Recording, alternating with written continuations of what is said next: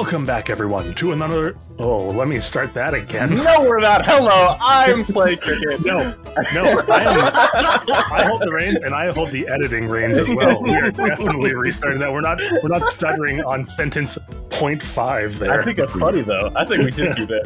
Hello, my name is Richard. I'm playing cricket. Hello, everyone, and welcome back to another exciting episode of the Dirty 20s podcast. My name is Marcus Dusick, and you know what? Maybe we will leave that all in. And with me, as always, are four ritzy and red-hot role players, and none of them are Rube. Please introduce yourself, adventurers. I'm Emily, and I'm going to be playing Lizette. I'm Toby, I'm going to be playing Longland. Oh, damn it.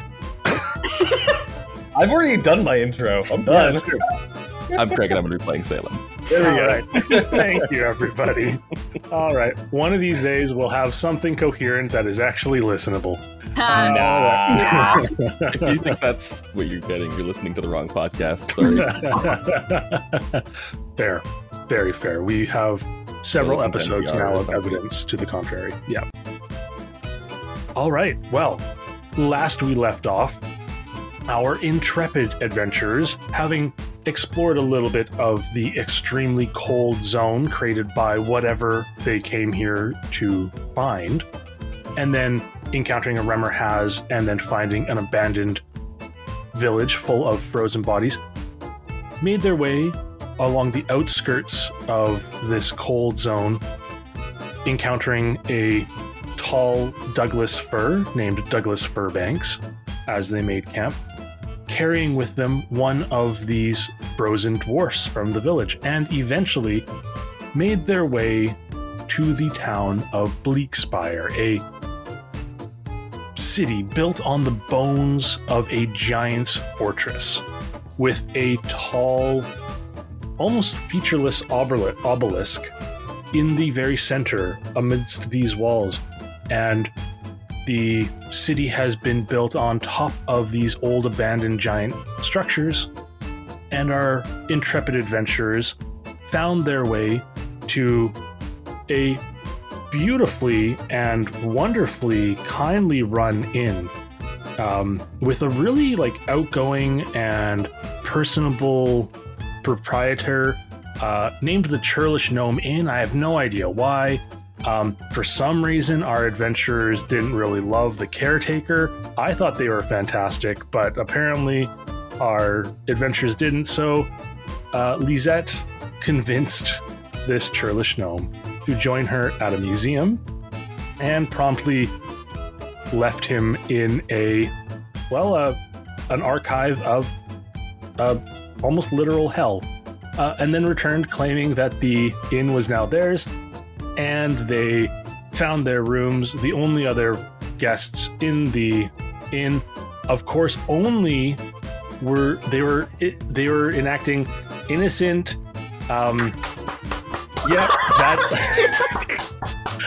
That is the innocent sound that they heard all night as these two other people were fighting in the other room. They were physically fighting because they are barbarians. Yeah, they were doing physically stuff, all right? Yeah.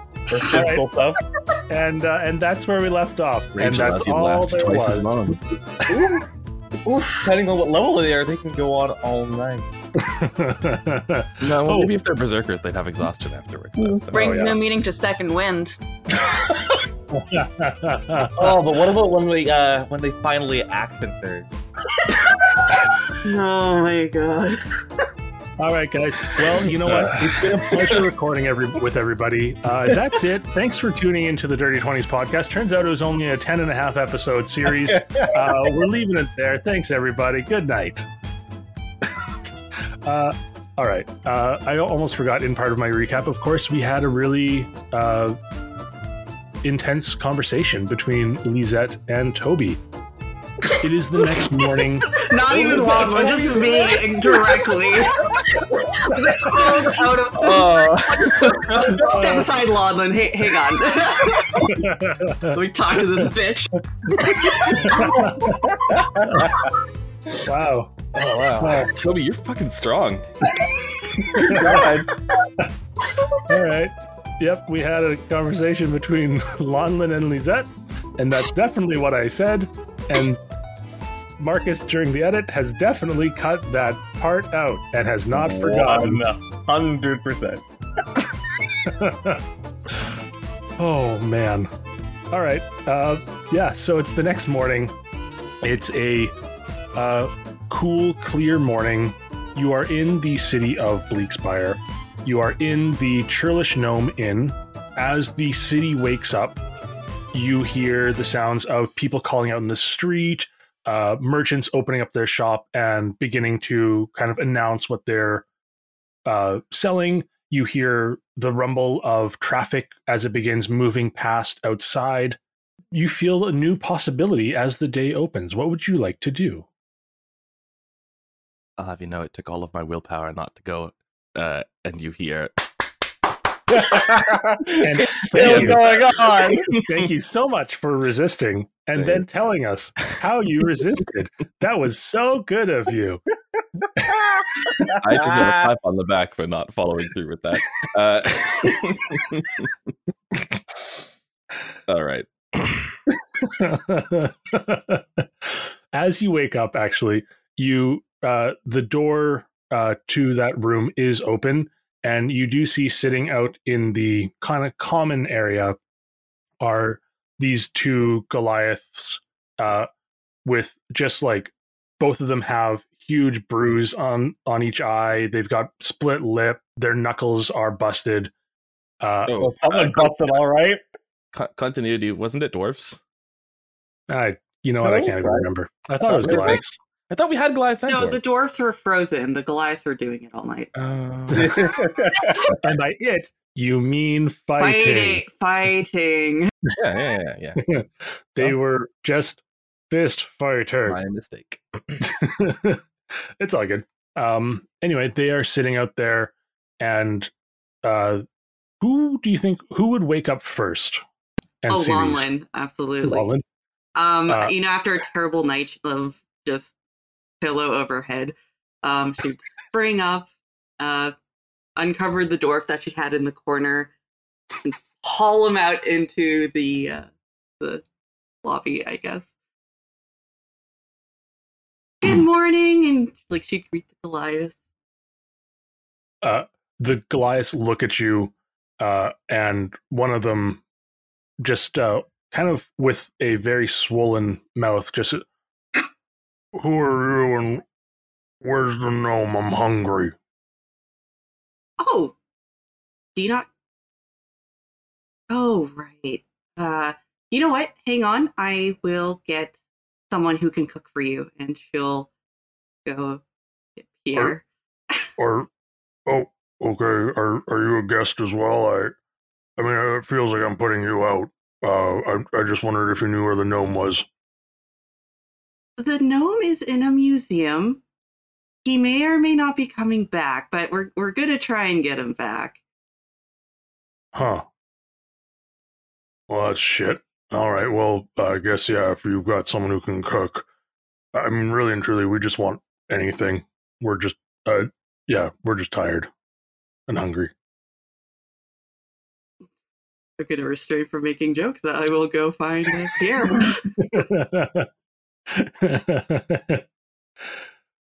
Perfect. Yeah, Pierre comes forward. It's pretty much as soon as you start like turning to go find Pierre, Pierre just appears in front of you, sticks his head out of a doorway, and says, "Miss Lonlin, what can I be of assistance with?"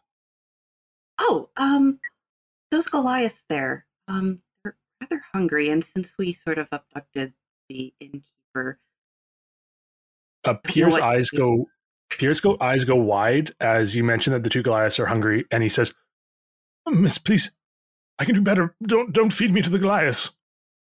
What? I would no. I would never feed you to the. Wait, what's going on? Lonlin, are you threatening Pierre? But no. It's just a misunderstanding, right, Pierre? No one threatens Pierre while I'm around. Oh, if Miss Lonlin says it was a misunderstanding, then I apologize. I must have. I just frog legs are a delicacy in some places. And those two I've look had like a few. Oh. Good night. We'll do this again. Better go back to my room. After sorting it out, Pierre understands what you mean and is happy to go start cooking in the kitchen for the Goliaths and for you as well. Do you put in any special requests for food from Pierre? Something with eggs and veggies. Eggs and veggies, of course. I'll see what they have, and if needed, I can always run out to the market. I can be back in 5 minutes. And Pierre starts bustling around. You hear him cooking, and you do hear him leave for a moment. And like within 2 minutes, he's back. He comes through the front door with just like arms full of fresh vegetables, and just says, "Right, sorry, they were out of vegetables here, so I just went and got some." And runs into the kitchen and just chop, sizzle as he begins preparing what smells like a very delicious breakfast. And I think the rest of you hear Pierre chopping around and start smelling this breakfast as you begin to kind of wake up naturally. What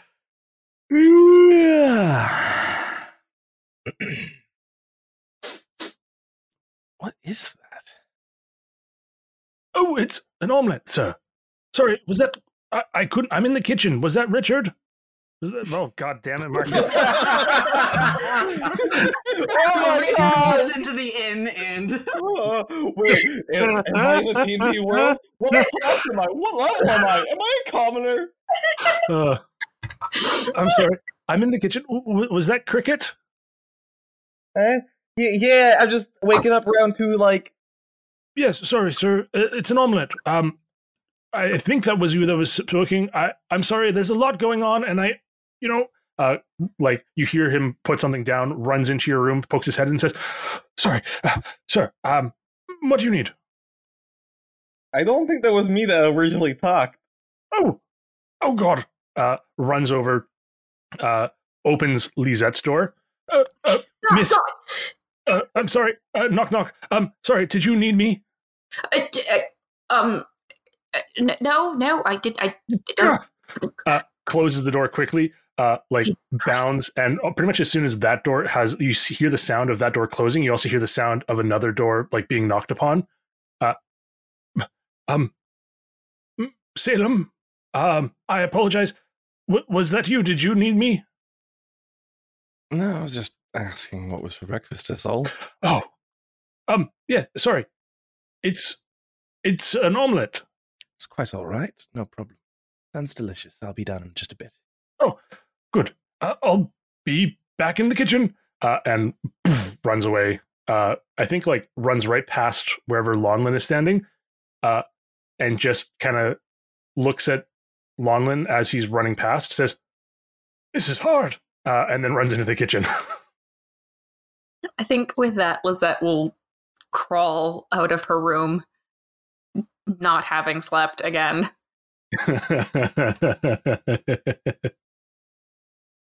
I'll join you. Oh, let's gather everyone together. I'm sure that we could all use a breakfast after that night. Quite the journey. I guess I could have a bite. Should we wake Salem as well? You know what? For some reason, I thought that Pierre did it, but we'll drag him out of bed. Oh, Pierre kind of woke up the whole inn, it seems. I don't know. Sorry about that. Oh my God! Chop, chop, chop, chop, chop, chop, chop. Pierre has got the most incredible ears I've ever imagined. Somebody. I can't even imagine the things that he was hearing last night then. Oh, It was a real horror show. Oh no. Yeah. Oh. Well, maybe let's move on. Let's act as if last night wasn't a thing. Salem! Get out of there! Come on! As you knock on the door, it'll swing open. Salem is already awake, already dressed, and ready to go. Perfect. All right, let's get some food in. I feel like we got a big day ahead of us. I believe I heard something about an omelette being promised. Maybe Pierre. Yeah. I'm frankly quite impressed. I didn't expect chickens could survive in these sort of climates. But, well, I suppose ingenuity handles a lot of problems. Also magic. For the chickens. How I do we mean, know they're maybe. chicken eggs? Valid I- point. They're big. I don't know which eggs they are, but they are big eggs. Actually, Pierre is a ranger. Nope, Pierre actually doesn't know. He rolled a 1. Pierre doesn't know what sort of eggs they are. I'm all of a sudden not too peckish, actually. What do we have on the docket for today? Oh, you know, the usual stuff.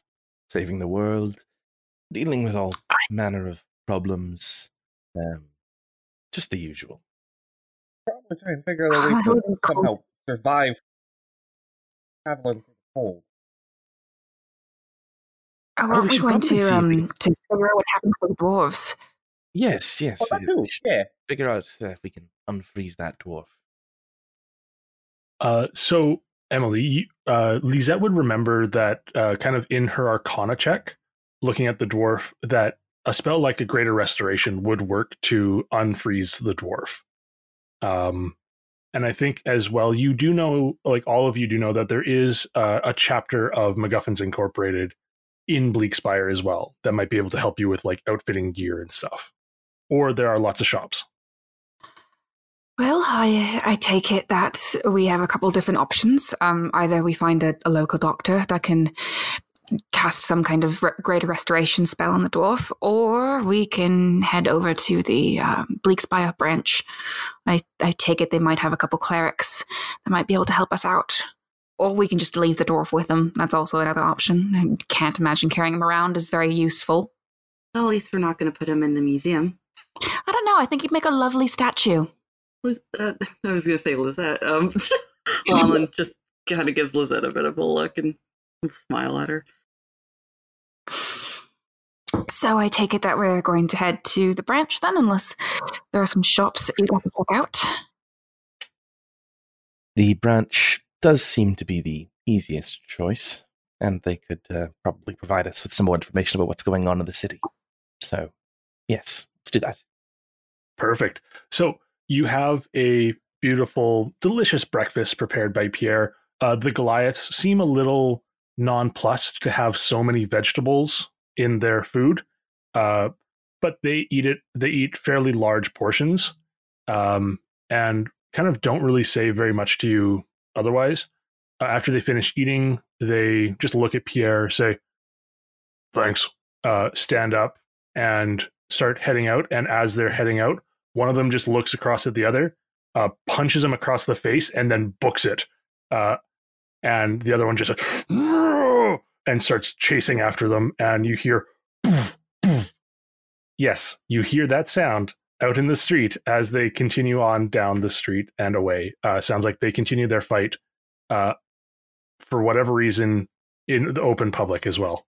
People are like screaming. You hear a few like car horns, beep, beep, beep, beep. Some people yell, "Hey, get out of the way!" But eventually the kind of commotion dies down as the Goliaths leave. Oh, they're a bit of an exhibitionist couple, aren't they? Oh no! It's the term for matches in the open, right? Yes. Exhibitions.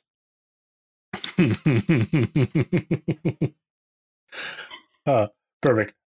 So as you begin, I'll leave it up to you. Do any of you think you've been to Bleakspire before? Nope. Nope. Is there any particularly valuable stuff here? Any particularly large wealth inequalities? There are definite. Yeah, I mean, most major cities have wealth inequalities. I think Bleakspire is pretty. It's pretty well known as a bit of a mining town, and so there are definitely like the mining barons, kind of these big tycoons that have. Okay, say no more. Salem's been here. Just the Perfect. once, but Salem's been here before. Okay, beautiful. I think with Salem having been here, you know exactly where the MacGuffins Incorporated headquarters are, or like branch is. Sorry, because you have, I believe you have city secrets, right? I have something similar. No, I'm not an urchin. Oh, right. No, I have contacts and connections. But, Right. I could have also been here on a job, perhaps, if that makes more sense. No. I think contact and connection. I think you absolutely know that there are people that like you can talk to that would get you the directions that you need. And I think you guys begin walking out towards this. Yeah, all of my underworld contacts. The Exactly. excellent, perfect source to point us straight towards the MacGuffin headquarters. For no illicit or poor reasons whatsoever. As you are like walking outside of the inn, you start walking down some alleyways. Salem is leading you through these like kind of not normal thoroughfares. And Salem, you're seeing like a few people like kind of give you a nod and like touch their nose and point in a certain direction. And like one person like stops you in your tracks and just says, "I can tell you your future, man. Where you're going is not where you belong. You belong to go where you belong to go. And if you go straight ahead in the direction you go, you risk being lost. You need to find a new path." But you're kind of like, as this person is like rambling and muttering at you, they're kind of pointing in certain directions. And no one else, I don't think, picks up on this. But Salem, you very much get the sense that this person is telling you exactly which way to go. Kind of, I think, assuming based on your companions that you are indeed looking for something maybe a little bit more official, as this person just kind of stops you in the middle of the road of the alley and then looks at the rest of the party. "All of you, what are you doing here?" You're quite popular around here, aren't you, Salem? With crowds different than I expected, to be entirely honest. But evidently so. We're bound for a particular place. And you're saying that place isn't the right place to go. What I'm saying is that why concern yourself with the future when you have to worry about today? But remember that today was yesterday's future, so why worry about today? And with that, they just kind of like fade away down another alleyway, and they just start walking backwards, looking at you like, "Isn't that right?" And they start backing away. But yeah, they kind of before that, you got the sense that they were leading you in a specific direction. And I think, Salem, you've encountered this person before. This is Sal, and that is the entire name that they've ever given you. And Sal loves speaking in weird hyperbole and like kind of thinks of themselves as a life coach. Not a coach's advice I'd ever take, but yes. Well, parts of this city may be of use to us, but I don't think we necessarily need to follow Sal's advice here. Well-intentioned, but that's about it. Did anyone understand what he said? He honestly reminds me of a guy I met in college. Not a good thing, but just reminds me of one. Yes. Not surprising. I feel like he's the embodiment of a particular archetype that, Salem scratches the top of their head for a second. Shall we go on? I agree with that statement. Yeah. We can worry about today, tomorrow, or yesterday, then, and leave Sal to his philosophizing. And I'll continue leading everybody on towards the MacGuffin headquarters. Perfect. You, with all your criminal contacts and everything, you are easily able to find your way to the MacGuffin's headquarters. As you approach, you see it's a fairly nondescript office building. It's not like this gleaming tower that New Republica MacGuffins Incorporated houses. this is a fairly just basic office structure. It's built on the side of what used to be maybe a temple or something a little bit more ornate when this used to be a giant's town. But the MacGuffins Incorporated kind of field office, as it were, here is probably only about 4 stories tall. And the doorways are made of glass, and there's a lot of Art Deco like fans throughout the building. And the sign is probably the most like ornate part of this, and it's just a big kind of slightly arched sign that says MacGuffins Incorporated, Bleakspire office. And it looks like a fairly kind of standard building. As you approach, you are seen by someone in kind of the livery of a door person, as this fairly tall, slender cat person, a tabaxi, looks at you. They're bundled up, even though they're wearing like this livery. You can see that they have some clothing underneath to keep off the cold. And they look at you as you approach. Hello. What can I do for you? An employee after my own heart. Nodding towards the extra layering. Yes, it's god-awful cold up here, and frankly, I just love to be warm. Yes, seconded. But are you here to seek the employment? Are you here for where can I direct you within? We needed to speak to logistics? No. I suppose. Looks back over her shoulder. What do we? I suppose human resources. I think human resources is it. Your first guess is correct, I think. Logistics, yes. Yeah, we'll go with that. All right. I'm genuinely not sure. I think logistics is going to be the best bet. Oh, but we have a particular problem that relates to company business. Oh, are you employees of MacGuffins? I'm so incredibly sorry. I didn't recognize you. I've been out here for quite a long time.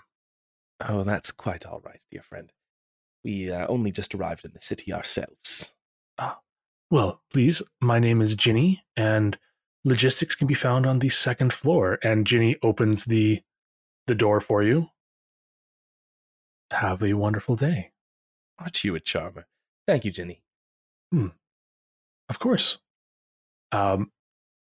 Ginny closes the door. You see a fairly nice, like, not incredibly expensive, but still well-made lobby. There's a little bit of marble on, like, the kind of reception desk counter. Otherwise, it's mostly wood. There's hardwood floors with a little bit of inlay in it. And a bank of elevators right behind the reception desk. Old school, classic elevators with brass doors with big Art Deco decorations on the actual door, and one of those classic elevator arms that to indicate what floor it's on. Like, it's actually like a clock hand kind of lever that moves as the elevator rises up and back. And there's like a little plaque beside, and logistics is indeed listed to be on the 2nd floor. Well, after the lot of you then. After you, yeah. Only you step in. That works. Perfect. As you ride the elevator up, the doors open, and Salem and Cricket, it is almost like being back at your cubicles, as you are in like an entire like open plan office floor just full of cubicles with people moving about willy-nilly, papers being thrown. You see more of those like animated paper airplanes that seem to be flying of their own volition, and you see kind of like two big suspended signs, one saying logistics, one saying recovery. And you get the sense that logistics and recovery share the floor here. As the elevator doors open, there's just this wall of sound of like keyboards clacking and people talking. And there's a little, one little desk with a very frenzied looking gnome who has like probably, 2 feet of papers in her inbox. And she's just like pulling a piece off the inbox, folding it quickly, throwing it almost without looking, pulling another piece, throwing it, folding it, and like all that. But pretty much it's almost like she can't keep up with it, because as soon as she throws one, it seems like 2 more fly from somewhere else and land on her desk. And as the elevator doors open, hi, welcome to logistics/recovery. What can I do for you? And she just kind of continues to like fold paper and throw them as she's talking, barely looking at the stuff, but also barely looking at you. She's trying to do way too many things at once. You all are very understaffed, apparently. Yeah. Do you want a job? We have 3 open desks. I know there's 4 of you. We can squish them together. We can bring in another chair. That would be a huge help. Actually, you know what? I'll go grab some forms. No. We're already working with you, technically. Just different branch. Oh, okay. Great. So do you need recovery? Do you need logistics? Logistics. Okay, cool. You're over there, and she points you towards logistics, and grabs a blank piece of paper. And who can I say is what is this for? Who are you?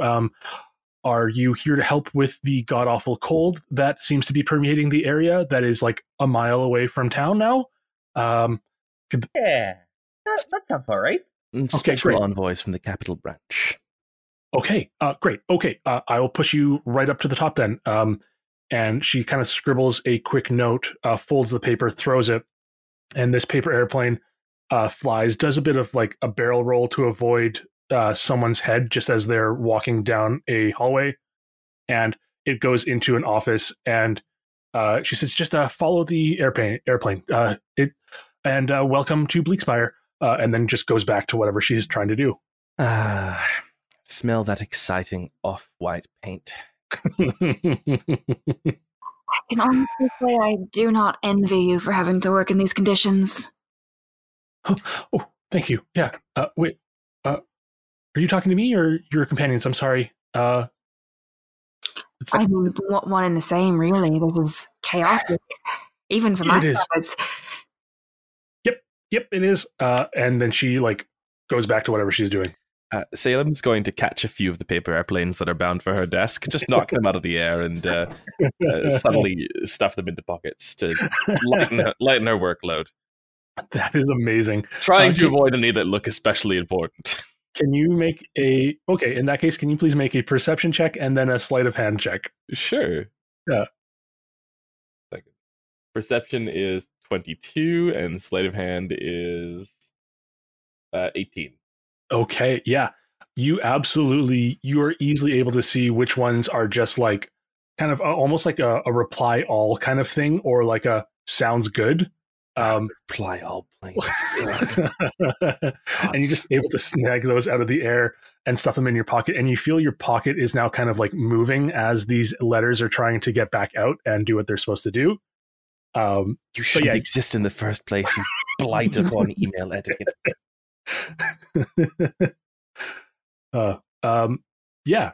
You are able to follow that paper airplane, and it goes to one of the few offices in this like cubicle hellscape.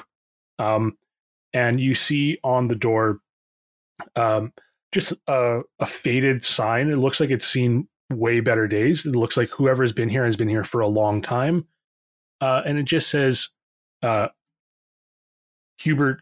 I didn't ever actually given him a last name. Okay. He's Hubert Socks. And you look down. I did. I looked around. Like, what do I see? I see Socks. Great. His name is Hubert Socks. This naming scheme is pretty fit for the world. Yeah. I like it. That's it. Yeah. You see Hubert Socks, director of logistics, on the door. I feel like we could find a few more people and get a pretty good idea of everything in Marcus's house right now. Hey, you over there with all the papers. What's your name? Full name and middle name, please. Oh, my name is Pillow Dogbed.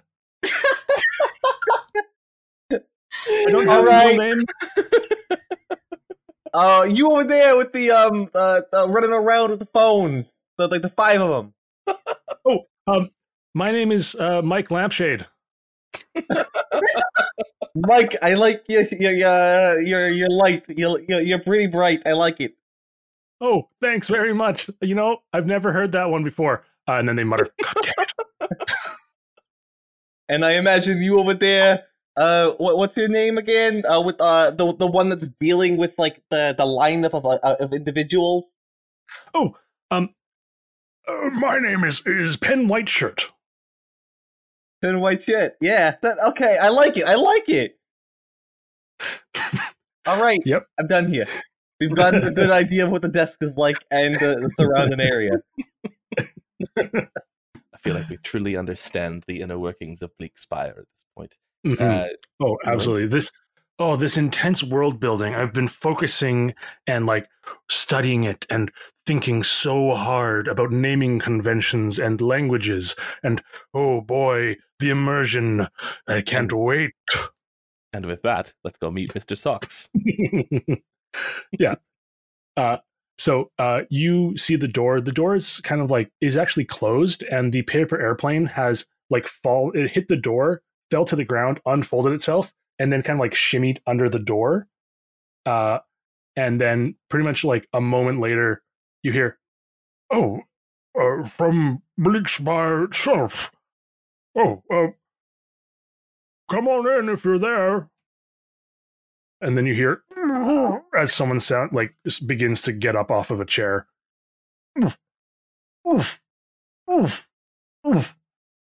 And you just hear kind of like heavy footsteps coming towards the door.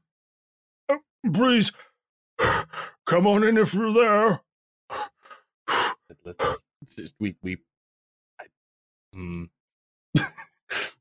Salem kind of wants to see what's going on inside, but we'll open the door. Okay, absolutely. You see, it's a human man, but just like probably 375, 400 pounds. Only about 5 feet tall.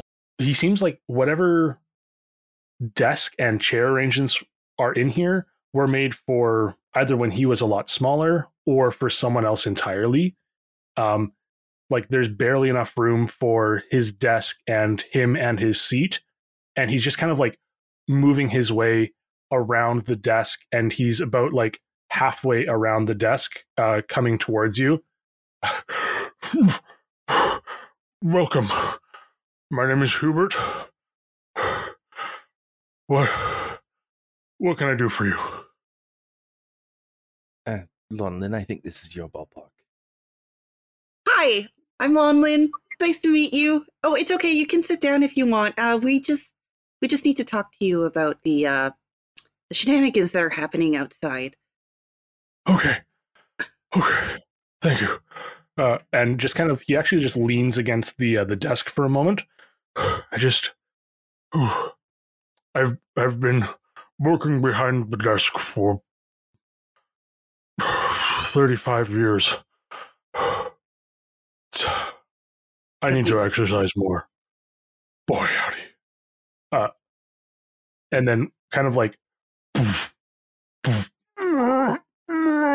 and sits back down in the chair, and you hear it creak as if it is like expiring and kind of giving its own last groan before the chair resigns itself to death. But it manages to hold on, and Hubert gestures for you.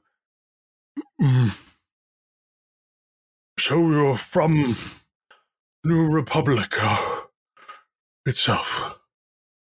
Yes, yeah. And Lonlin will chuck the dwarf that she's been carrying, like, in front of, like, on the other side of the desk. And just,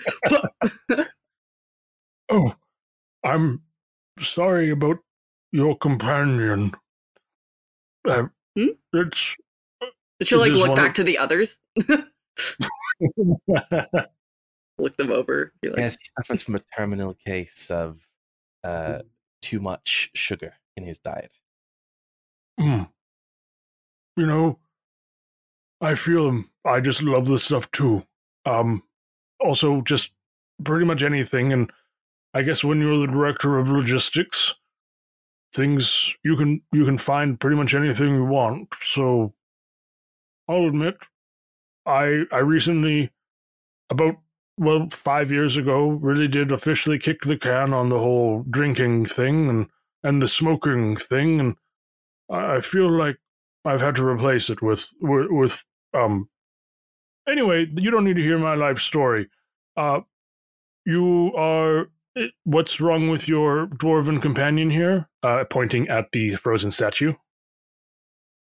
I feel like this is sort of layered because we went into that snow globe thing and Oh my everyone god! is frozen. And so we thought we'd bring him back and hopefully get him fixed. But we also need proper gear if we're going to go back in. And we're hoping you could help us. Oh, yes, of course I can help you, but my god, you've already been in and you came out alive, and wow, you must be formidable. I'm very glad that the capital has sent fit to send us some of their best. It really wasn't that hard. Oh, well, how long were you in there for? Yeah, I was. Give or take. Okay, well, Something along those lines. Felt like an eternity. that's most of the people we've sent in. They haven't lasted very long, or they just haven't come back yet. So, I'm happy to hear that you lasted and were able to come out at least, even if it was only for a few hours. So, yes, we'd be happy to help. What do you know about how this started? Well, we were sent here to extract some kind of artifact that was essentially causing all this to begin with. There's something about bringing horrible death and destruction via some cult, so that might be connected. I'm not quite sure. I don't know about that part. Oh, okay. And he starts he pulls out a pad of paper and starts scribbling down some notes about like corruption and stuff. Yes, quite. And it does seem that there are some folk that are being essentially petrified, like our friendly statue dwarf here. Oh, is he one of the locals? He's not one of your party? No, of course not. Okay. He was one of the locals in some village that we found. It seemed that all of them were petrified like this. It can be fixed quite easily, essentially, with some clerical work, but it is something that is another, I guess. Sorry, I don't follow you. How is sorting paper going to help with this? What do you mean by clerical work? Sorry. Do you mean cleric? Work of clerics. I got it. Sorry. Yes. Oh, okay. Sorry. Not clericals and clerks. Clericals and clerics. Oh, okay. Sorry. I get a little bit short-sighted here. My entire life is clerical work, so I was confused. I didn't think I could help. I mean, I'm not entirely ruling out that might be a solution as well. There's no thing that can't be solved with a little bit of organizing. They conspicuously look past you at the chaos that is outside and just say, yeah, totally, easily done.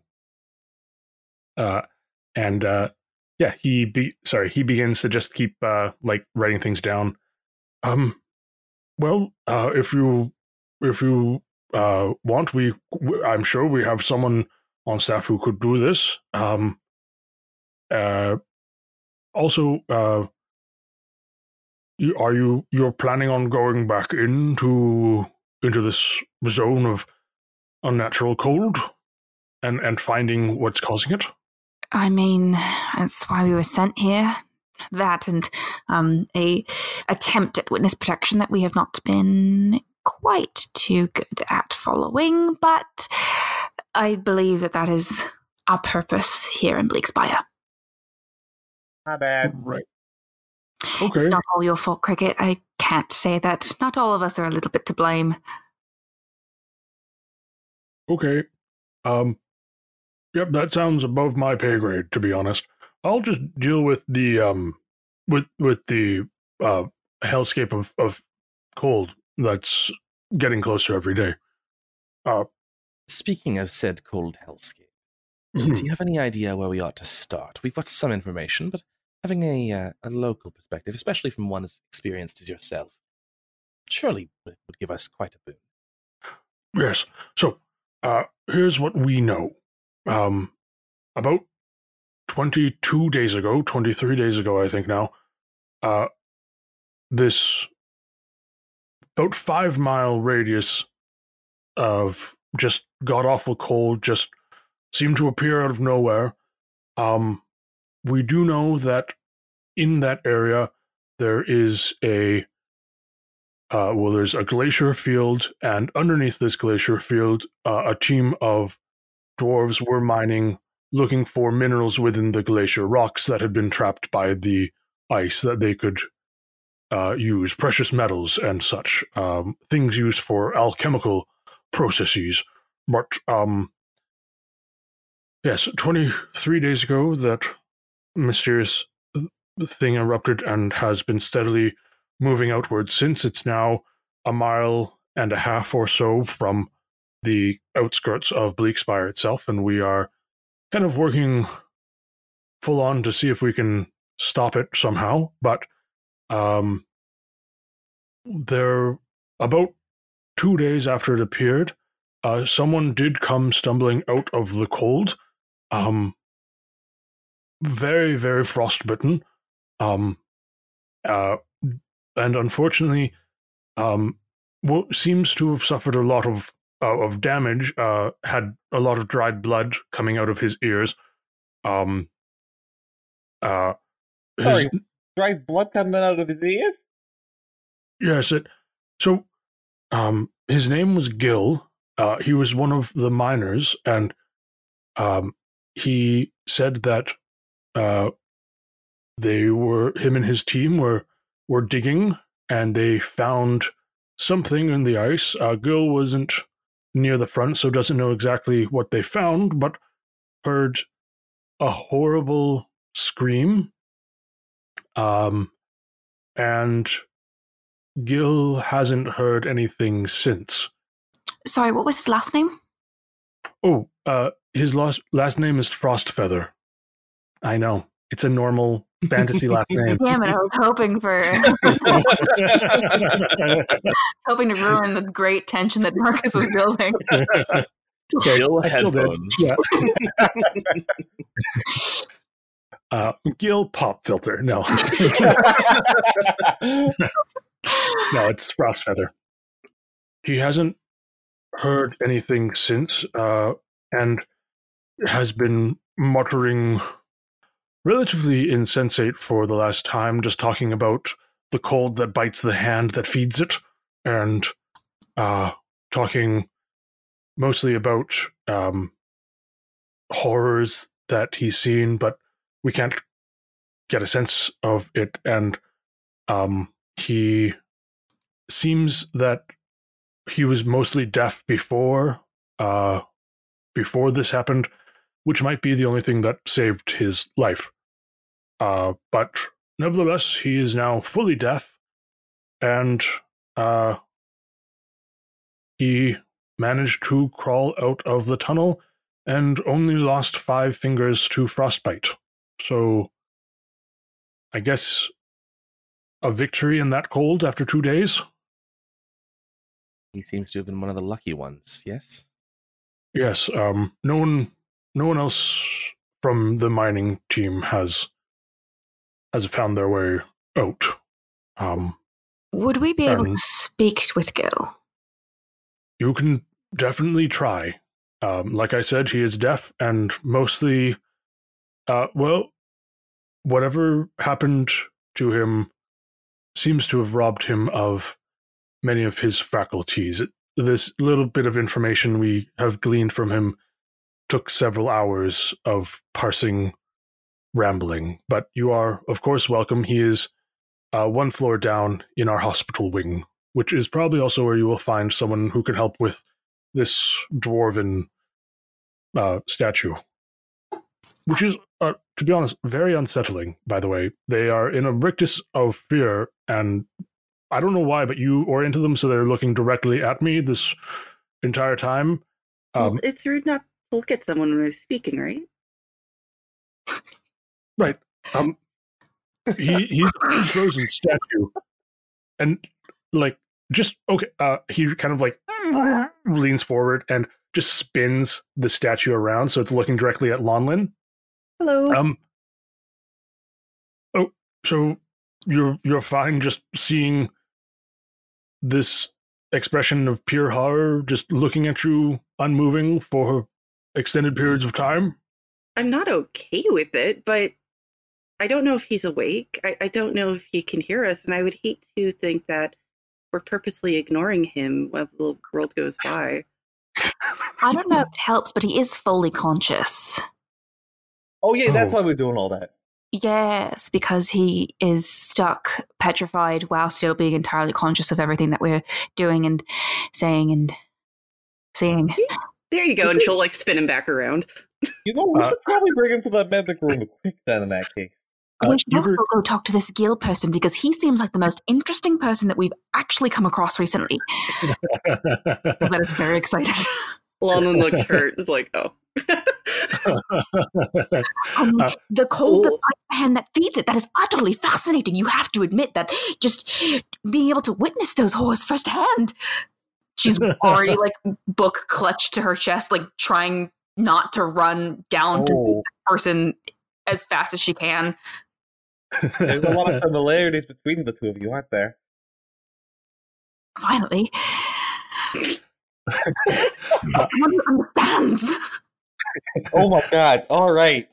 Maybe we could Hubert, just leave Lizette with Gil and come Feel like back it's- in a day and have a little Gil and Lisette playdate. Yeah. But, I mean, Putting your two Eldritch Horrors in the same room together. Great. Yeah. Wonderful things. Only can happen from that. I All right. do Do museum. take good care of our little Lizette now. Perfect. Hubert says that he will start organizing whatever you might need for an expedition into the cold, including warm weather gear, some potions of warmth, stuff like that. Seeing whatever they can provide for you. He does mention that they are a little bit strapped, so they don't have an infinite supply of such potions, but he can definitely supply you with like warm weather gear, some provisions, all that sort of stuff that you might need. And down one floor, you find the hospital wing. And it's another, like, this one is a slightly different layout. It's more like hallways and offices and departments. But as you kind of come down from the elevator, there is a set of double doors with care facility just written above it. And as you enter through these double doors, the swinging like hinged double doors of a hospital, you see a whole bunch of beds, most of which are empty currently. And it's like quite a like standard kind of hospital ward that you would see, with a few like humans and dwarves and gnomes in nurse outfits, and they're moving about, cleaning bed sheets, tending to the few wounded that are in here. And at the far end, you do see like just a small office, which just has like head healer written above it. And you do see, probably like almost right beside the head healer, you do see a curtained off bed. Something that, like a bed that has been fully curtained off, but you can hear someone mumbling behind the curtain. And we'll go call their friend over to the head healer. Hello, excuse me, hi, and just kind of heave him down and just poke her head in. You see a fairly rotund, again, nowhere near as big as Hubert, just like big boned, well fed, but quite happy. You see a human woman wearing a clerical or a cleric's kind of robes, who looks up from behind her desk, says, "All right, oh, hello, what can I do for you? My name is Sally." Oh, nice to meet you, Sally. I'm Lonlin. This is my friend, and I don't know his name, but maybe if you could grade a rest of him, I could learn his name. Oh, well, of course. Yes, by all means. She kind of realizes who you're gesturing to, and the statue says, "Oh dear God. Has he come from within the storm?" Yeah, we kind of took him from his home. He looked kind of scared and sad, so we brought him here. There's a lot of them out there that look like this, actually. Right, okay. Well, we can definitely do something like that.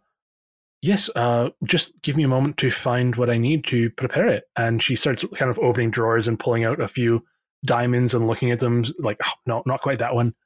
Pulls one out. So, right, okay. So, this dwarf has been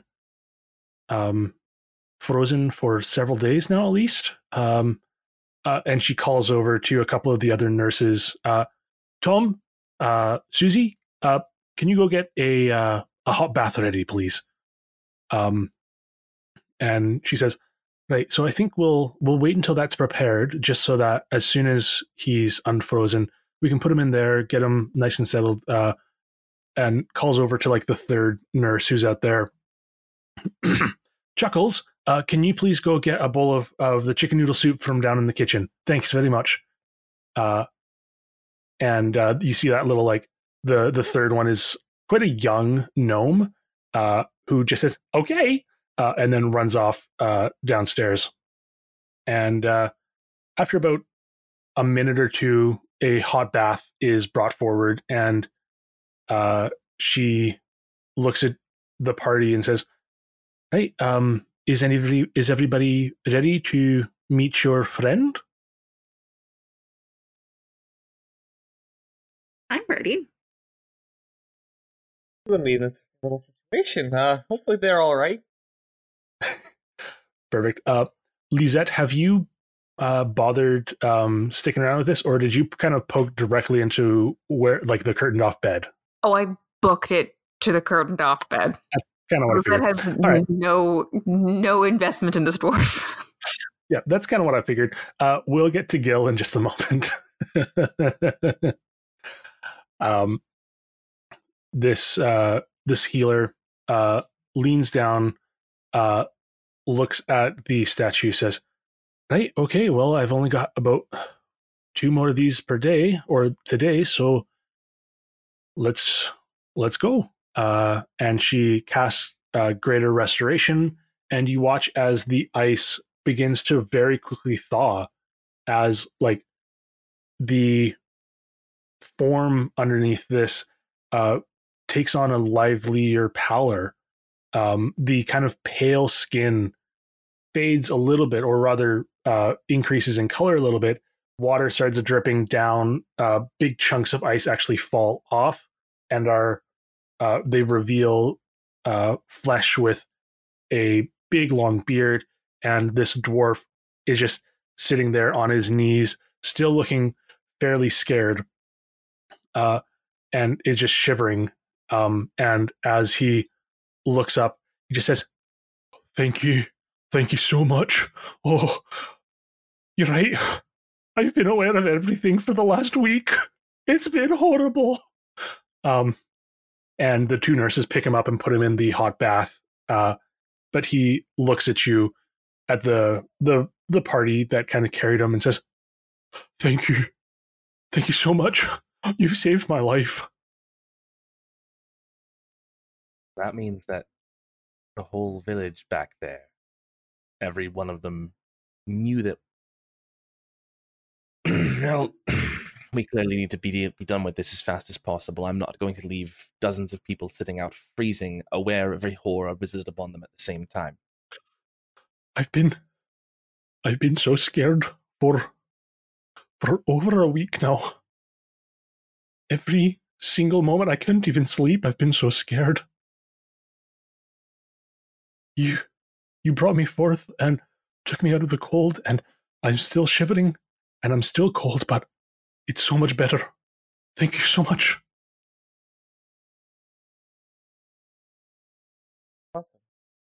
What was your name? Thorin of my village. Well, we just called it Green Meadow. I was just called Thorin of Green Meadow. My mother is Thurval of Green Meadow. I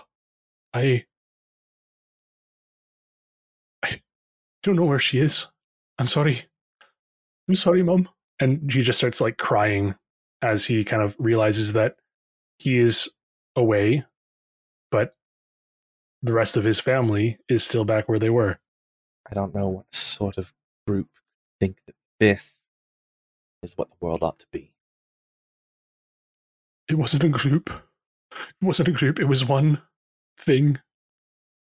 I only caught a glimpse of it before I went into my house and hid. It was like nothing I've ever seen before. This creature came out of the woods into the center of our town, and the snow stopped falling as they did. And as this creature just, I couldn't even describe it, but it's like their flesh was rippling with anger, and it's like they weren't there, but that they were everywhere, and I could feel them, and they looked towards me, and I felt my bones convulse in fear, and I sat down in a corner and tried to pretend they weren't there, and it didn't work, and then suddenly everything went quiet. Well, you're here now. We're going to try and solve this problem, but we just need to get our poop in a group, so to speak. He looks at you, and there's like a shocked, like, I'm sorry, I just, that was a great expression, and I was not prepared. And then he just starts kind of laughing a little bit, like softly to himself, but getting a little bit louder. And the two nurses start soothing him and saying, "It's all right. Oh, it's all right. It's all right, dear. It's all right, friend." And Chuckles comes back in carrying a bowl of soup and carrying a bowl of soup and hands it to this dwarf. And Sally looks at you and says, "Right, so I think good for you for bringing this one back. I'm sure if you need to talk to them, I'm sure he'll be calmer in about an hour or so. But it can be hard coming back at this time. I think that might be as much as we should question. We should probably let him rest now." Oh, of course. He's in more than capable hands. I'm sure it'll be fine, and like Lonlin will look to the others. See, that Lizette is clearly not Perfect. And so as all of this is happening, this is all you, Lisette, you can kind of hear this happening in the periphery, but as soon as you enter through the curtain, you see a dwarf wrapped up in quite a few bandages, with still like that frostbitten black nose, a big long white beard, huge heavy wrinkles under each of his eyes, but just a gaunt face. And he's shaking and like looking around without actually seeing anything. And you just hear him muttering incoherently, hello, hello, hello, no cold bed, the hands in spite is cold. It keeps coming, the snow, it's never ending, the world is going to cold, frozen, air is the enemy, we must, and then just kind of like keeps divulging into like whatever kind of like track his mind is going. Lisette is like notebook already out, already writing down every word this guy is saying.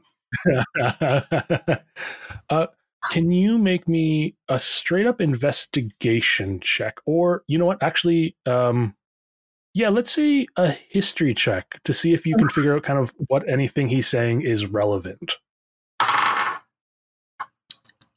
That is a 28.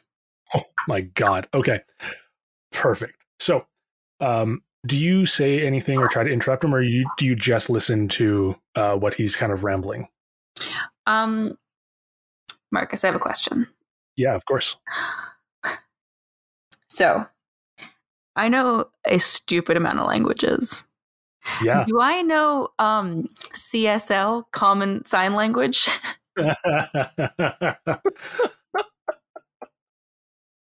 Well, you know what? Can you please roll me a luck check? Oh, luck check. Great. Yeah, it's a straight up The D20. one thing I'm not good at. Oh, okay, that's a 17. 17. I think you do know CSL, and I think with the 17... Writing that down. Yeah, I think that he also knows CSL, at least rudimentary. Yeah. Okay. So Lisette is like taking notes. She's kind of muttering under her breath too. And like very, very cautiously approaching him because she kind of relates a little bit. And she's just gonna like very slowly like sign hello to this guy. Cool. So I think for that, I'll get to your your history check in just a moment. Can you make me just a persuasion check to see if you can kind of get this guy's attention? Okay, that's a 21. A 21. You manage to sign hello, and this kind of stream of rambling pauses for just a moment. And the eyes pass over you almost without seeing you, but they seem to register for just a moment on your hands. And he says, hello. And then like instantly his eyes kind of blank over again, and he goes back to rambling and muttering. And I think with the 28, what you pick up on the kind of salient points, he keeps repeating things about the cold that bites the hand. He doesn't always end it with that bites the hand, with that feeds it. Sometimes it's just the cold that bites the hand. And I think with a 28 in history, you also notice that he keeps like pointing towards like what his ring finger, or where his ring finger would be. He's pointing at it. And then occasionally like he'll make like gestures as if he's putting on or taking off a ring. Yeah, you get the sense that he's definitely talking about some sort of ring. And I think as well with the 28, he talks about hearing, he talks a lot about the sound that he heard. And it sounds similar to, I think like you've had a lot of stuff that has entered your mind, a lot of external sounds that have just entered your mind without passing through your ears. And you get the sense that whatever he heard, not only did he hear it with his ears, he heard it with his mind, which is why he kind of went insane, which is what drove him to this muttering. And I think the last thing you pick up on with a 28 is that the voice that he heard knew who he was. All right. Gil, and I'm going to sign. And again, the mumbling stops for just a moment as he looks at your hands. Gil, I'm a Lizette. You experienced the cold, yes? And he begins just muttering again, yes, the cold that bites the hand that feeds it, the cold that bites the hand that feeds it. So much cold. Did the cold bite your hand? And when you do that, he looks directly at his hand and covers it with like the remaining 3 fingers on his other hand. He has like on his right hand, he's got 3 fingers left, and he covers his hand with it, and he just says, "No, and like is shaking his head. And as soon as you asked if he has like put the ring on, essentially, he begins shaking, and you see this like fear come over his face, and if anything, it looks gaunter as this fear comes into him. And then he gets calm for just a moment, looks directly at you, not at your hands, but at your eyes, and says, "You know," and then goes back to mumbling and like shaking and convulsing. Oh, okay. It's the first time anyone's made eye contact with me in a while. I know what. You know what cold inside is. And then, but no, don't tell them. No, don't tell them anything. If they tell them, they'll know. Gil, tell me. It's okay. I'm safe. You're safe here. You make a persuasion check with disadvantage, please. Yes. Ah, damn it! I rolled a natural 20. Oh, that's fine. It's still a 25. Okay. Perfect. With a 25, Gil takes this moment and like you see something within him like steels himself. And he like takes a breath, and again he looks directly at you, and you hear not audibly, but you hear something in your head. You hear a voice in your head, and it just says, "It is coming, and it wants the world." And you get a series of pictures flooding into your mind. You see pictures of Gil, like kind of throughout his life, actually. You see these pictures of a young dwarf running and playing with friends and falling down a hole into cold and being trapped underground for a day. But then kind of like learning to overcome that fear and take ownership of it by going underground on purpose. And you see him pick up his first pickaxe and begin mining, working with like cousins and friends. And you see this flash of like joy as they uncover something magical back when Gil's beard was still red, and people are laughing and singing, and you see Gil dancing with a beautiful dwarven woman and holding a child in his arms.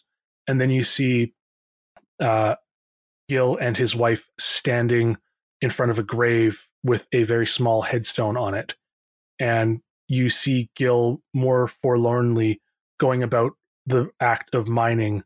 And then you see Gil standing beside another grave alone. This one, you don't read a name on it, but it's right beside wherever, like the one that had his child. And you see Gil moving forward with his life and hunching his shoulders more, and his beard becoming incredibly white as he begins swinging his pickaxe more and more morosely. And you see him like 20 years later, full white beard, going out silent with a group, and as this mental image enters your mind, you also hear just kind of like a muffled like clicking sound, as if like that is all that Gil can hear now. And you see this group walking through a tunnel made entirely of ice, and they begin chiseling, and you hear kind of a as it sounds like someone excitedly kind of calls out, and Gil looks in, like your focus shifts to down the tunnel, and one of the other dwarves on the team holds up this ring. And as soon as they hold up the ring, your vision flashes forward, and you are the dwarf who is holding the ring, and the dwarf puts the ring on, and you hear just this horrible, god-awful screech, both inside your head and in your ears, and you watch as all of the dwarves in front of you fall to the ground, writhing in agony. You see Gil at the far end, still writhing in agony, but somehow less so than everybody else. And this dwarf that put the ring on, like your consciousness is now kind of in this dwarf, and you feel pure menace now. You feel just anger and a joy at watching the suffering of these dwarves.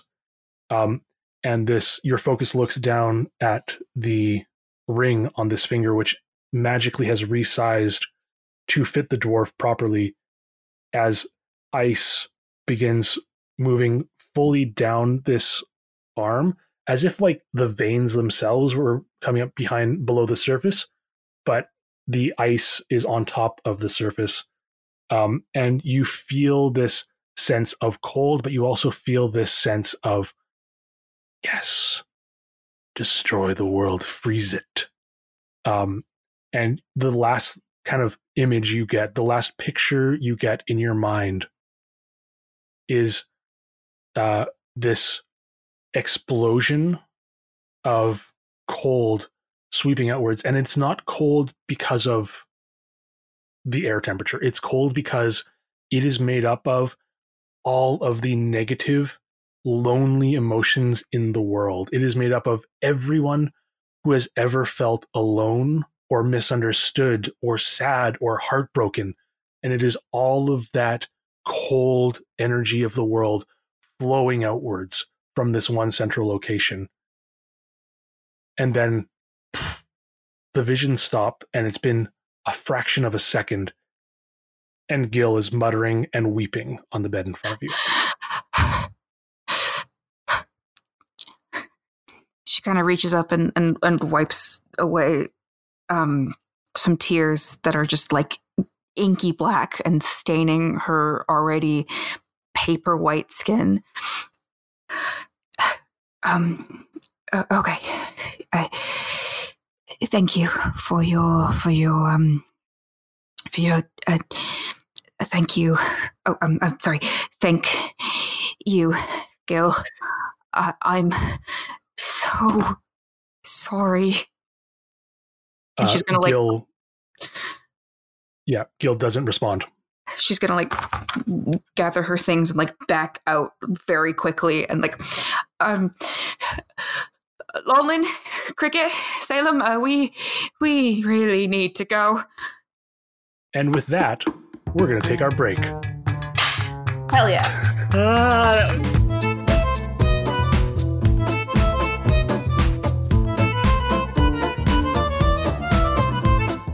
The Dirty 20s podcast is sponsored this week by Coco Channels, magical fashions for casters of discerning taste.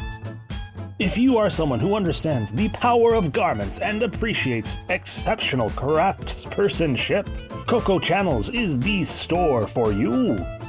Carrying the hottest fashions, custom tailored to your unique figure and taste, you're sure to find the perfect outfit for a night out on the town. Whether you're a gravy man, a flapper, a mall, a doll, a cake eater, a swank, or a dame. And every outfit made by Coco Channels is designed with magic in mind. Specialized wand pockets can be added to any garment, guaranteed not to alter the cut. And many of the fabrics used have been specially treated to withstand that accidental fireball or acid splash. So, next time you're in Bleakspire, come on down to Coco Channels, magical fashions for casters of discerning taste. We are also sponsored this week by the Bleakspire chapter of MacGuffins Incorporated. If you have a knack for organization, resource allocation, or typography, your skills are in high demand at the moment. Seriously, we need all the help we can get. We have a veritable mountain of opportunities for someone like you to shine.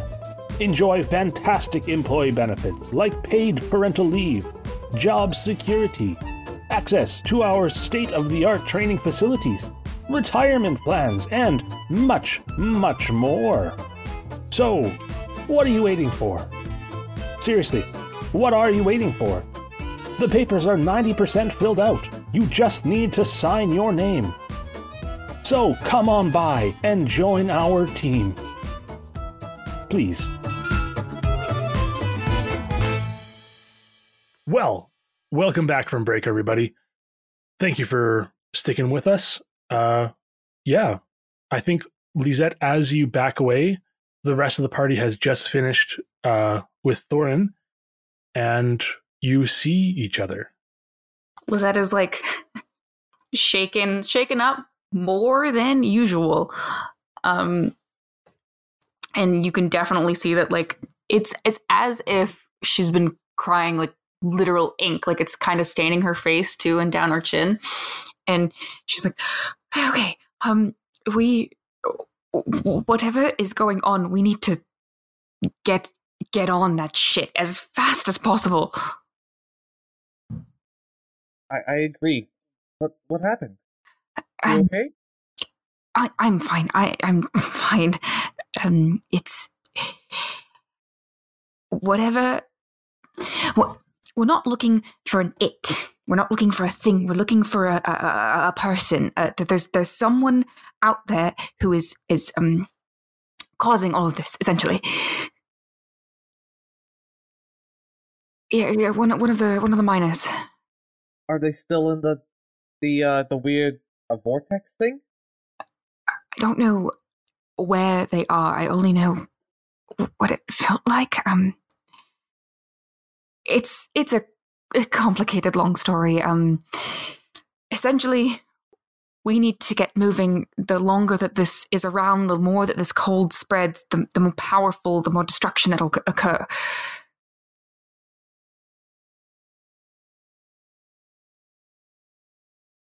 I'll go run and go get the potions that they promised, the potions of warmth and all that stuff. Yeah. Let's meet up at the house, and we'll head off. Yes. Enough time to get any gear that we might find necessary. Can't say that this is going to be an easy one. No, definitely not. I'll find a map. Clearly, we're going to need to get to this mine. And at the very least, if the miner's not there, there's a place to start looking. Right. See everyone in an hour? Yes, let's regroup back at the inn in an hour. Perfect. Yeah, so I think with that, you are able to go.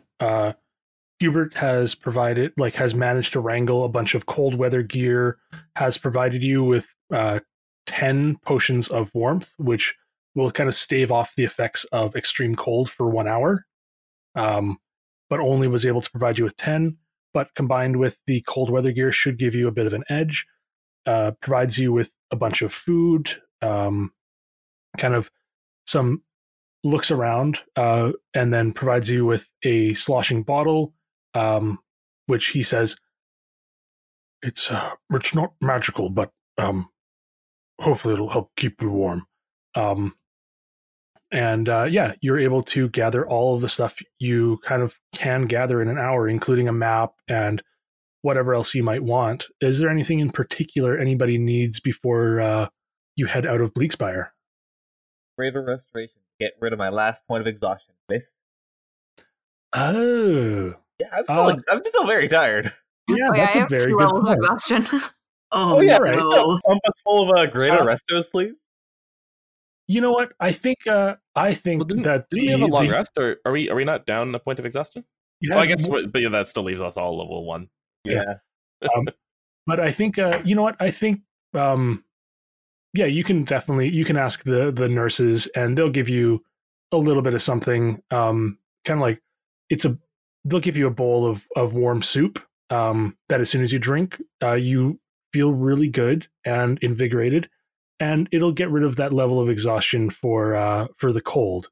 If it was like level of exhaustion from overexerting yourself, not so much, but from cold, you can absolutely.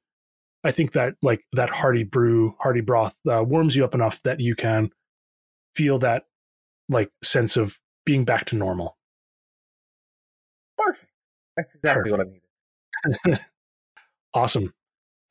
So you have everything you need, and Pierre begins looking at the map and begins leading you towards the entrance to the cave.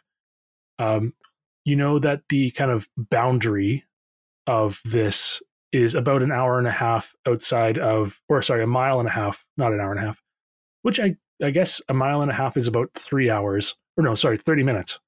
Yeah, it's about half an hour. That's what it is. Outside of kind of the last outskirts of Bleakspire. So it'll probably take you about almost an hour to walk there, just to walk to the edge of Bleakspire, then walk the half an hour. And again, as you approach, and this has all happened fairly quickly, it's probably only about noon of that same day. Before you leave, Pierre manages to wrangle up a little bit of food, gives you some lunch. And again, it's a bright, clear day, but you get to like that boundary again, the edge of this cold zone. And it is again like a solid wall of snow, 10 feet tall. And you know that as soon as you go through, that biting cold is going to get you. You are dressed up in a whole bunch of cold weather gear. My question before you go in, do any of you take a potion of warmth ahead of time? You've only got 10 and they only last for an hour. Lizette, How long? No, let's hold on. I agree. How long on the map does it look like it's going to take us to march there? You know it's going to be about probably around 15 miles because it's almost a 30-mile radius into kind of like roughly where they estimate this thing originated. So it's about 15 miles to the entrance of the mine. And you know that because of Pierre, you can walk there in kind of normal time, even though it's incredibly deep snow. And so you've got like, is it 3 miles an hour? So 5 hours to get there kind of thing. And the potions only last an hour. Okay. And yeah, I'm not going to take one either. Okay. I'm going to hold off, but before we go in, I'm also going to cast Aid on Lizette, Salem, and Cricket. So that's +5 Cool. hit points for 8 Did hours. you want to do it on Pierre? I'm okay for the most part. Oh, is Pierre with us? I mean, Yeah. we talked about the last time. Right. Okay. He doesn't have much time to live, so Okay, I'll give it to Pierre instead of Cricket then. I want to see the amazing Fated Four do their work. No, Pierre. Take 5. Point to him. And he kind of blushes, which is weird for a cold-blooded creature to do. But he blushes. And it's like, that's very kind. And a single tear rolls down his cheek and almost instantly freezes in the cold air outside. Let's not be crying anymore, because if that could stick to your eyeball. In there, probably would.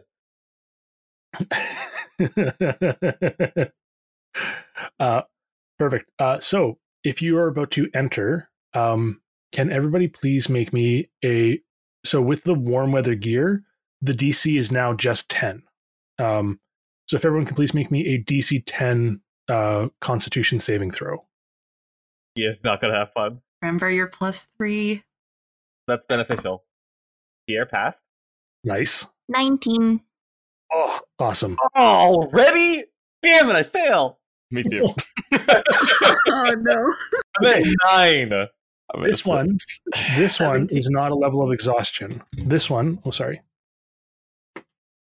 is 7 points of cold damage, as it's just that shock of the system as you enter this incredibly cold area. It just instantly hurts to come in here. How much damage is it? 7. I'm gonna use Aura of the Guardian. I'm gonna take Salem's damage. Oh, Aw. that's so kind. I know they have No, we no couldn't. HP, so Yeah, they need little everything. Salem. Oh, Yeah. You know, if you weren't going to do that, I was going to do something similar. So, yeah. I am no help. I cause only problems.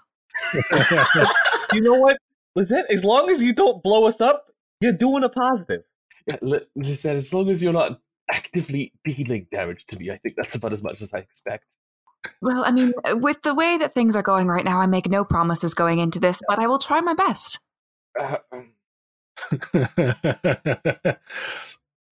So you all kind of push in, and again, you're walking into a wall of snow. So part of the cold damage is just that instant cold of getting in and getting the snow kind of down a few of your sleeves as you have to crawl yourself up to the top and then put on the snowshoes that were provided by MacGuffins Incorporated. You begin walking forward. Pierre begins leading you. And again, that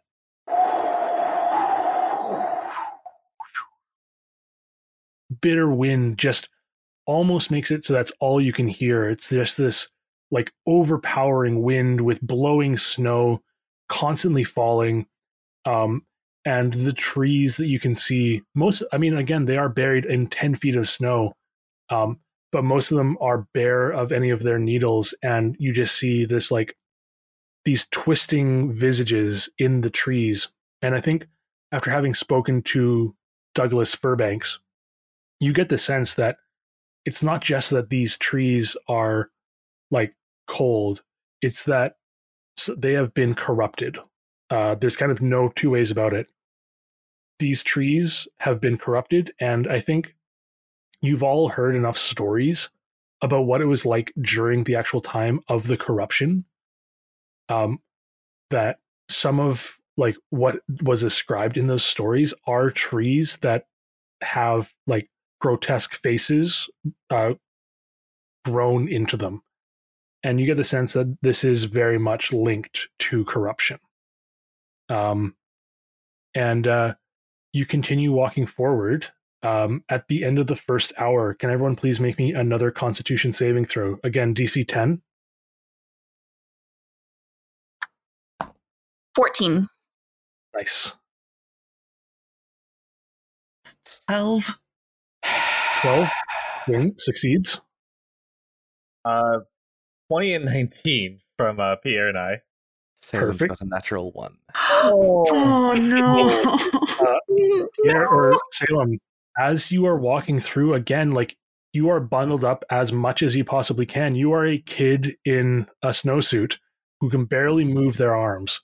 And even still, this cold just enters your body. And after an hour, you feel yourself getting slower and slower. Your thought patterns are slowing down as you're just focusing on the fact that it is so ungodly cold here. And you gain 2 levels of exhaustion. 2? Oh my god. Natural 1. Yeah, it happened to Lisette earlier. Yeah. This is an unnatural cold. This is a magic cold that seeps into your bones. And I think as well with a natural 1, Salem, not only do you gain 2 levels of exhaustion, you feel sad. I thought you were gonna say I got a brand new car or something like that. And behind this curtain, we have 2 levels of exhaustion. And behind this curtain, we've got a brand new car. Unfortunately, you only got the 2 levels of exhaustion curtain, and you feel sad because you didn't get the car. It's even worse.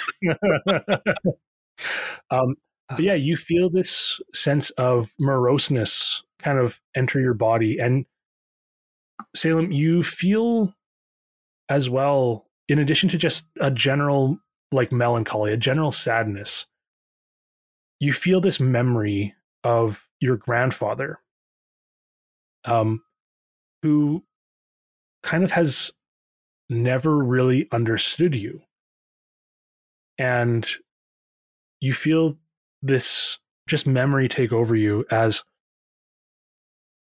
you remember back to a time in your childhood when your grandfather was visiting with your mother, sitting in the parlor, and you came in to show them something. What did you show your grandfather?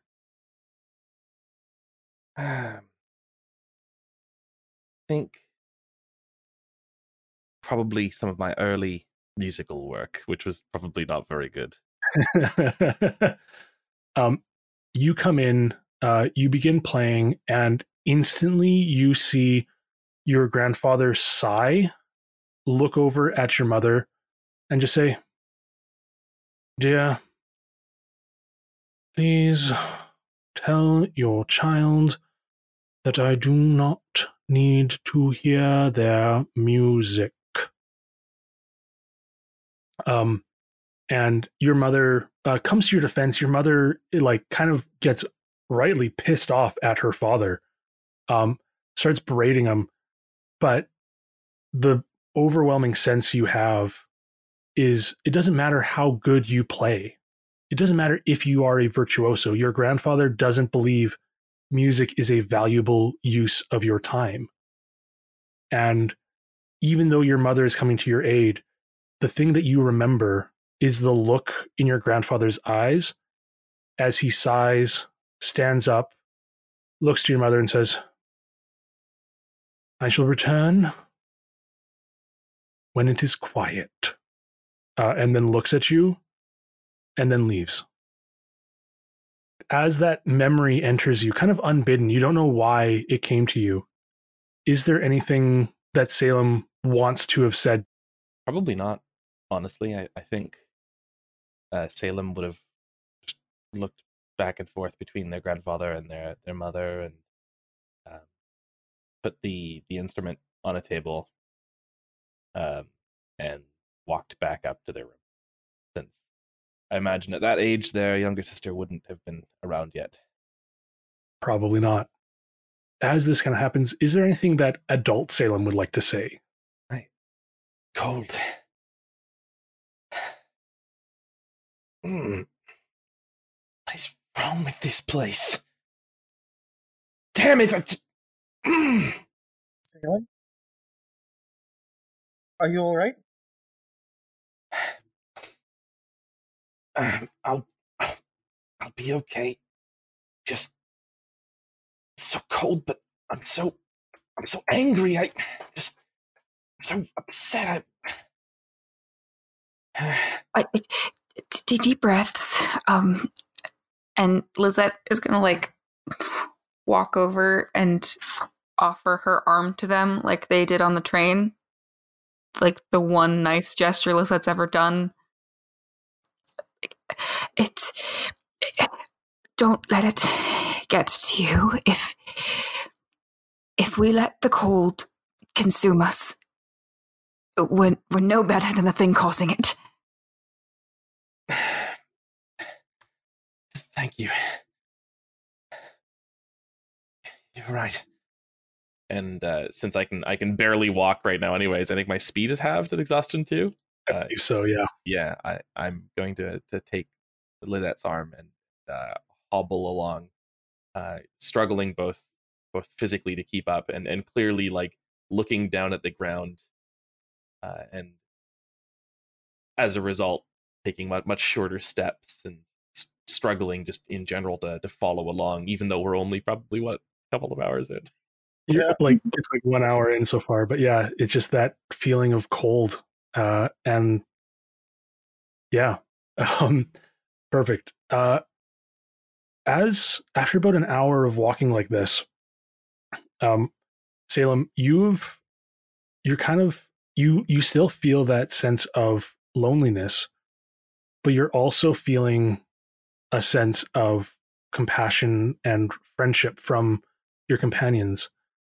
Can everyone please roll another Constitution saving throw? Salem, can you please roll at advantage? I was going to actually ask, Oh, would yeah. I start playing a counter charm? Even if it's not like a Ooh. charm or anything, it just this is like the situation where I think I could like. Cricket's kind of been Yes. feeling a bit useless and stuck in the situation. Everyone's struggling around him, so even if it's just like a small tune, he just wants to liven people up somehow. Absolutely. I think that's a great idea.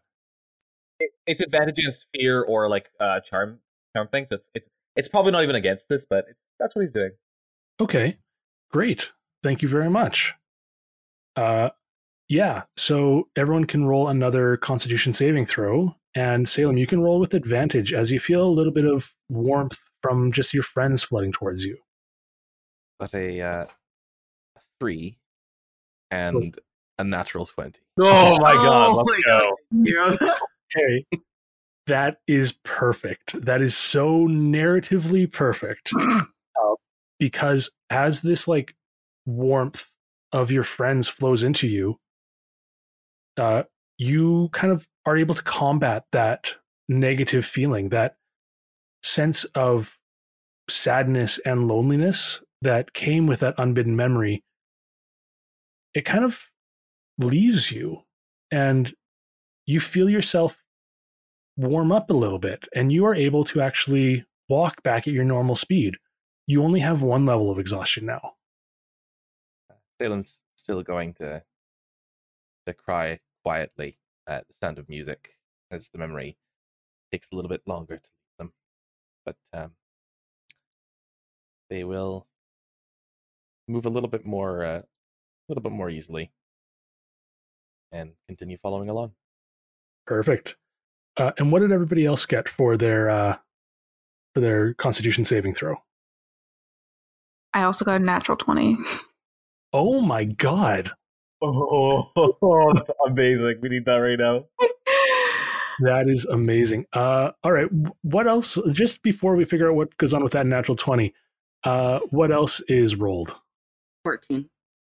14? You got an 11. I got a 7. Okay. The +3? Yeah, that's with the +3. Oof. I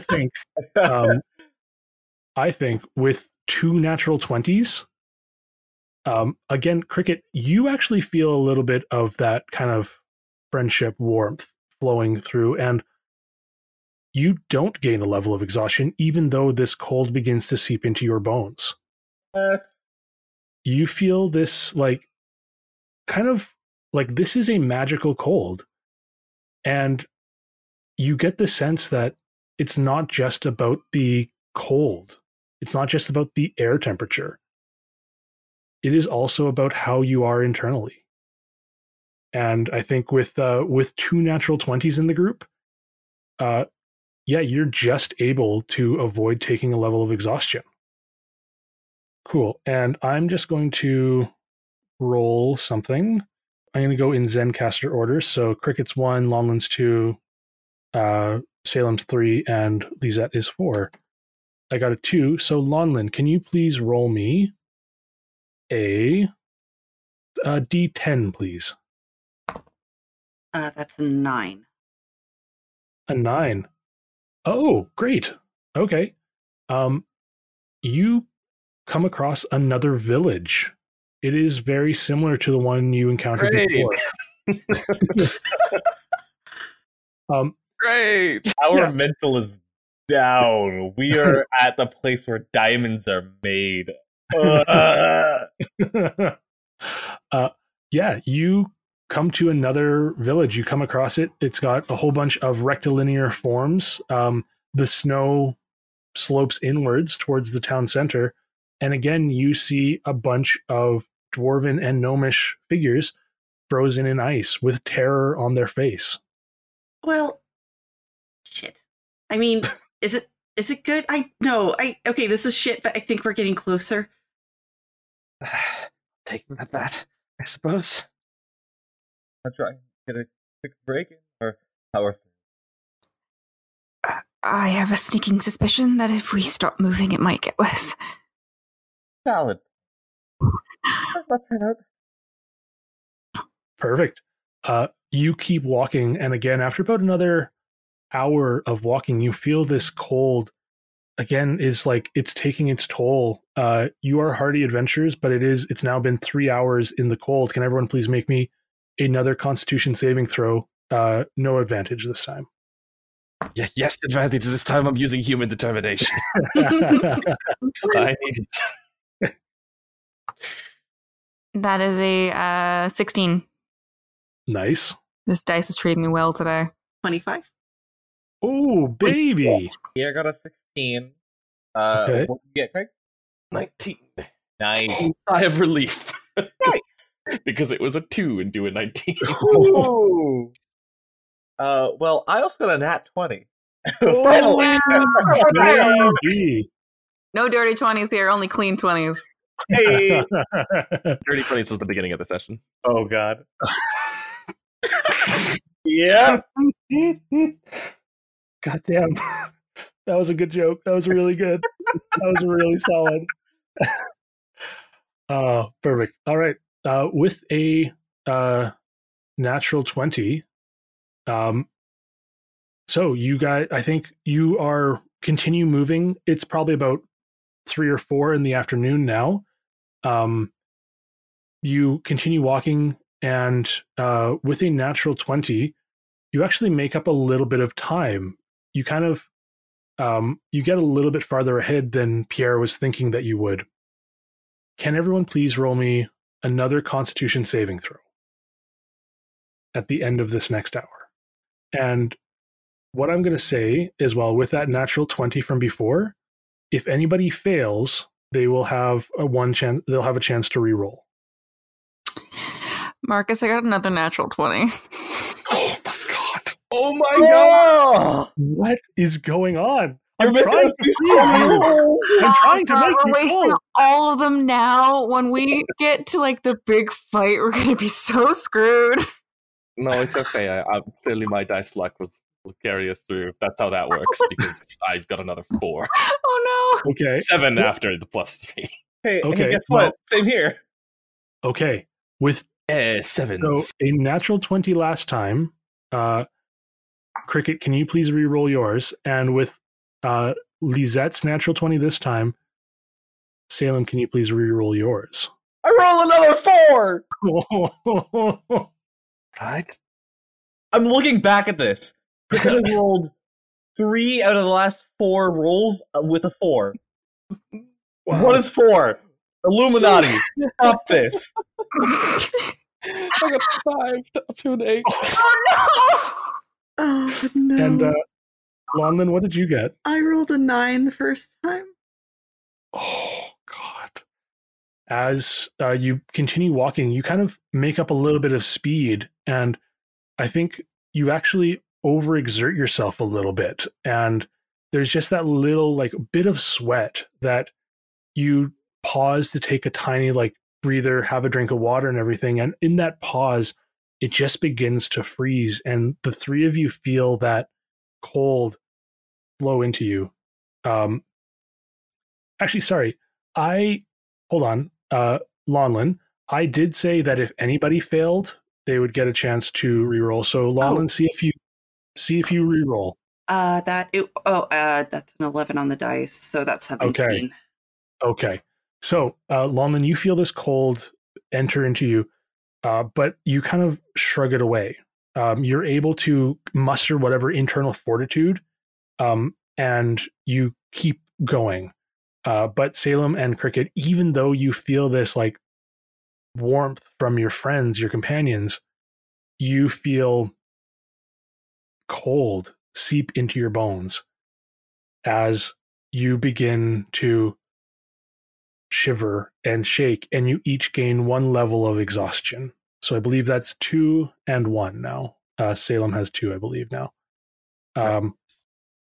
Perfect. And again, I'm just going to roll a d4. I already had Lonlin, so no, it's not going to be Lonlin again. Okay. I rolled the d4 like 3 times, and it kept coming up as a 2. I'm like, no, they already rolled it. She's dead to us now. Come on. Yeah. So, Cricket, can you please roll a d10 for me? All right. Okay. 7. 7.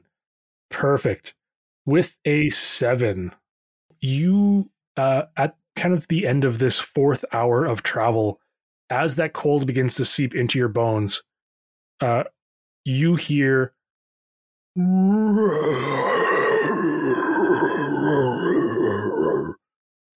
coming from somewhere ahead of you, and stepping out of the path in front of you, stepping out from behind some of these gnarled, twisted trees, you see a humanoid-like shape, probably 14 feet tall, covered in just white fur. And as you look amidst this swirling snow, you see absolutely black eyes, but you see 4 of them. 2 where they're supposed to be, 2 above. And you see from its one hand, it's holding what looks to be just a chunk of tree covered in gore that is frozen to the outside. But in its other hand, it's not holding anything. And it seems to have a big gash along its forearm. And it is bleeding, but it is not bleeding red. It is instead bleeding almost literal darkness, as whatever is emanating from this is like swirling around it, and that hand seems to disappear in shadows and darkness and then reappears, and this thing looks at you. All 4 of the eyes flash with this anger and this pain and this just horrible menace. It opens its jaw, screams at you, and begins charging. And that's where we're going to end our session today. Oh my god. Okay, well, maybe next session we'll roll better.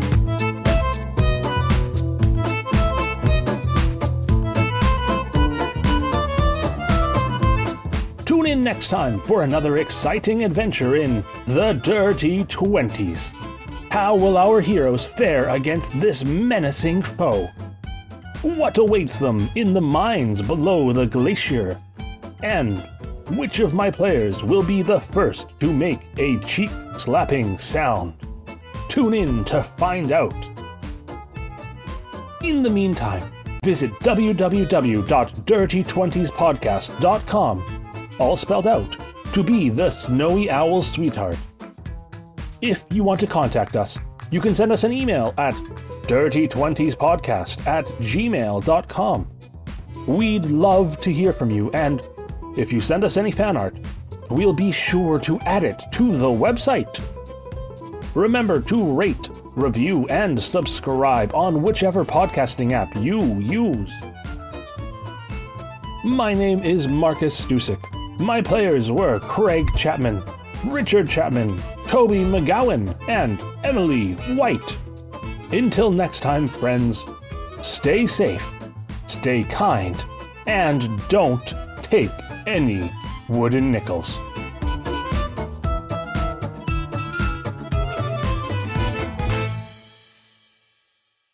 Marcus, why do you hurt us so? This session, Came out of left field. Marcus woke up this morning and went, how can I hurt my players? Yeah. Turns out I'm actually very sadistic, and I don't present as such, but I relish the chance sometimes to hurt my friends. I choose to believe this is all because we made Marcus name everything based on the identity. My bad. And we had it coming.